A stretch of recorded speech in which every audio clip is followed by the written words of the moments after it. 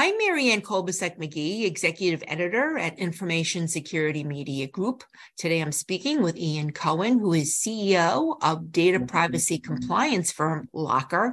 We're going to be discussing some of the recent trends and growing privacy concerns involving the use of tracking codes on healthcare-related websites. So, Ian, last year your company scanned nearly 250,000 websites, including 5,400 websites of hospitals and other medical entities. Finding trackers and similar embedded features on nearly half of those websites. In recent months, we've seen controversies heating up involving the use of trackers.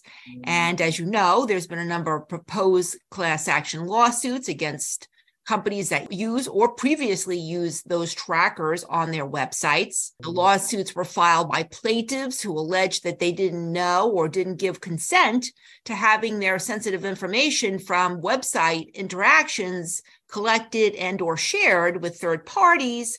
And we've also seen at least 2 FTC enforcement actions involving cases where website tracking tools were used. With all of that said, what are you seeing in recent months, especially since conducting your survey last year? What's going on with the use of trackers? I really think there's 3 or 4 big trends going on right now. So first of all, in January, and the lead up to January, saw a lot of lawsuits, but in January, we saw new privacy laws go into effect. And the really important aspect of this was that a lot of these laws had private rights of action built into the law. So that means that not only are there new laws going into effect, but people are resurrecting old laws as well, such as the Video Privacy Protection Act that's been used against websites. And that was originally created during the 1980s for blockbuster video rentals. So the point I'm getting at is status quo for privacy is over for sure. There are new laws, and these laws oftentimes include private rights of action, which means that private classes or individuals can use these laws to bring lawsuits against companies. I think the second point is things had to change. The current way that people were running privacy just wasn't going to work anymore. And I think it's important for companies to realize that this is a very popular political issue on both sides of the aisle as well. So no matter what your politics are, freedom from being tracked is a very popular issue. And so I don't think we're even close to the apex of what we're going to see in terms of more of these actions brought against companies that aren't protecting their customers' privacy. And I think there's a couple other business things that are pushing this along as well, and not necessarily in a good way. So there are a lot of companies that have built their business models around ad tech, and there's an awful lot of e-commerce companies that legitimately need a certain amount of marketing technology. Unfortunately, the more difficult it gets for these companies to track customers the right way, they're continuing to track customers the wrong way in order to meet their customer acquisition cost. So I think you combine this with the fact that in the face of all this, the new privacy legislation, you're also seeing the effectiveness of traditional advertising models becoming less. So you've got a bit of a perfect storm where on one side of the aisle, you've got lots of incentives for companies to use more trackers. On the other side of the aisle, you've got lots of new laws preventing them from doing so or fining them or suing them if they don't protect their customers' privacy.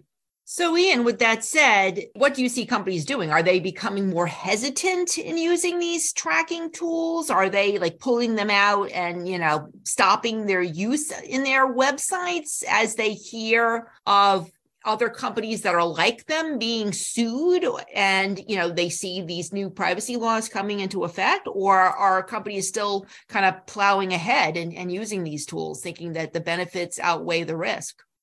Yeah, it's a good question. It's a mixed bag. But companies that are sufficiently scared, or certainly companies that are in the middle of getting sued, they tend to just pull back on everything. And the problem is that we all use a lot of tools to operate our site. So this can be very difficult for companies to manage. And I think there's a lot of uncertainty around the law. So I think fear is the leading indicator right now for a lot of companies. And I think that's what they're managing by. We're seeing a strong need for confirmation of everything going on people's websites. People want to know, companies want to know exactly what's happening on their website. So they want to see every tracker, every cookie, every geographical location, every bit of sensitive data they might be inadvertently sharing. So that's part one of it. Part two of it is very new. So originally, privacy, on the internet was really about consent. Well, it goes way back before that, EFT, but more recently, it had most of it to do with consent management. What's happening now is very different because you can go ahead and get consent to use the metapixel, but that consent doesn't cover the metapixel doing something illegal or not allowed by HIPAA or inappropriate. And oftentimes it's inadvertent. So I think that's really got companies on their back foot, because you can go ahead and get consent from a consumer to use certain tracking pixels, but if they misbehave, or if they're just used in the wrong context, as is, I think the case with the Meta tracking pixel. So using that tracking pixel on, say, a racing website is one thing. Using it on a healthcare website is quite another. If you're sharing medical data and symptom information inadvertently with any social media company.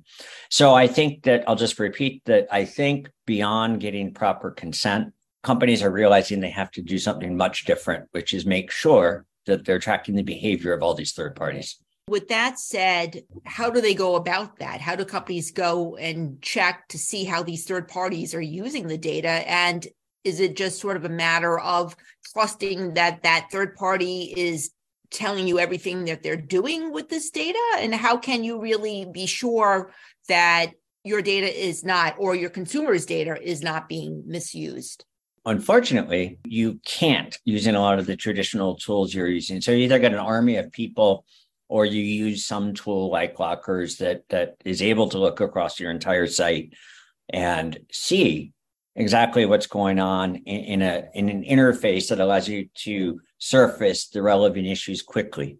And I think that I'll put this in a broader context than just Locker. You need to confirm everything that's on your site. You need to track it, in near real time, or at least weekly. And you need to make sure that you remove a lot of the trackers that are on your site when you're not using them. So we created a risk score to allow companies to go and look at their websites or portfolio of websites and assess how good they are on their privacy compared to the hundreds of thousands of sites we've scanned and to the S&P 500.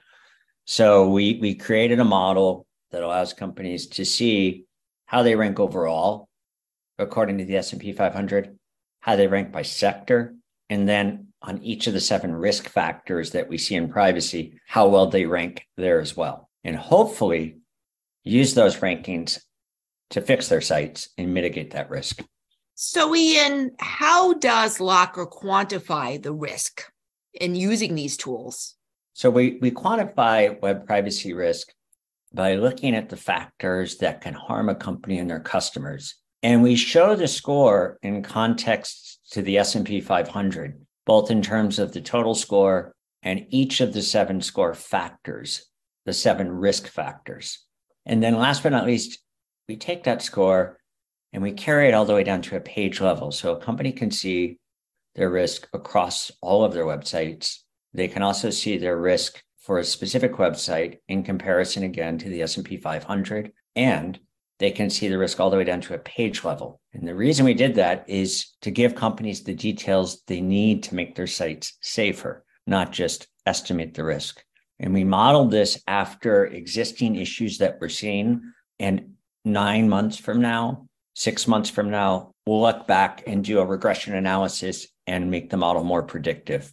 So Ian, based on, the scans that you've done working with different websites, what are some of the more disturbing kinds of information that you've seen either collected or being transmitted that these website owners might not be aware of, or they should be more aware of the risks that that activity poses? And is that disturbing sort of activity common, or is there is that sort of the outlier? The most disturbing things are, unusual, but there is sort of a base level of things that are still somewhat questionable.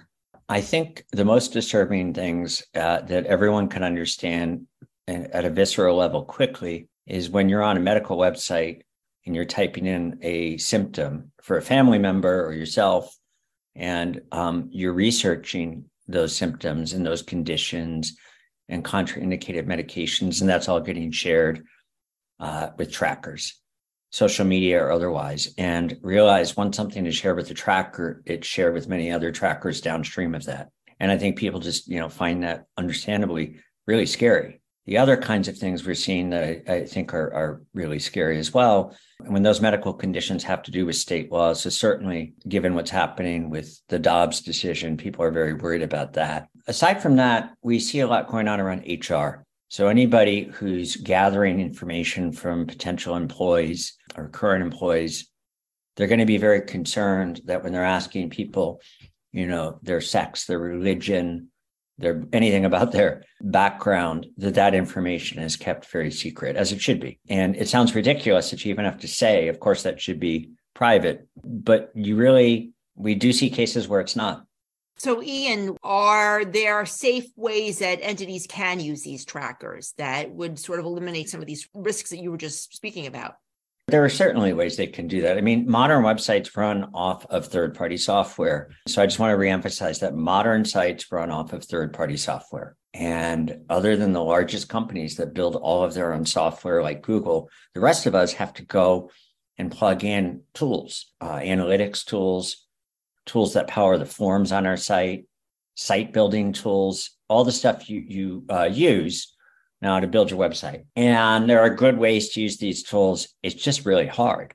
And the reason why it's so hard is because each one of these tools uses other tools. So if you look at this visually, what you'll see is that I might be using something that is a perfectly reasonable tool that gathers analytics from my website. And that tool is sharing data with other tools, not because they're bad people or they intend harm, just because they needed another service to make their software run. And that piece of software might be using yet another service. So that's how you get this daisy chain or geometric expansion of sharing. So there are some best practices, but really, I think what I really want to promote here is going back to basics. Getting your website in order requires you to not just look at what's wrong. You've got to start from the other side of the equation and figure out what you actually need. Taking a reactive approach to this is getting companies in trouble. As soon as you think you've patched one thing, there's another rolling or another lawsuit. And, in the case of the Video Privacy Protection Act, they resurrected a law from the 80s. And by the way, these are serious issues for people. I'm just saying, if you're the company and you're trying to protect your customers, your reputation, and your website, you need to start with what you actually need. We are coming out of an era where the idea that you should gather all the data you possibly can is proving to be very dangerous. And I think that you just have to take the opposite approach and figure out exactly what you need in terms of these third parties and exactly what data you actually need to track. And most importantly, what data do you actually need to store? Well, thank you very much, Ian. I've been speaking to Ian Cohen, and I'm Marianne Kolbasuk-McGee of Information Security Media Group. Thanks for joining us.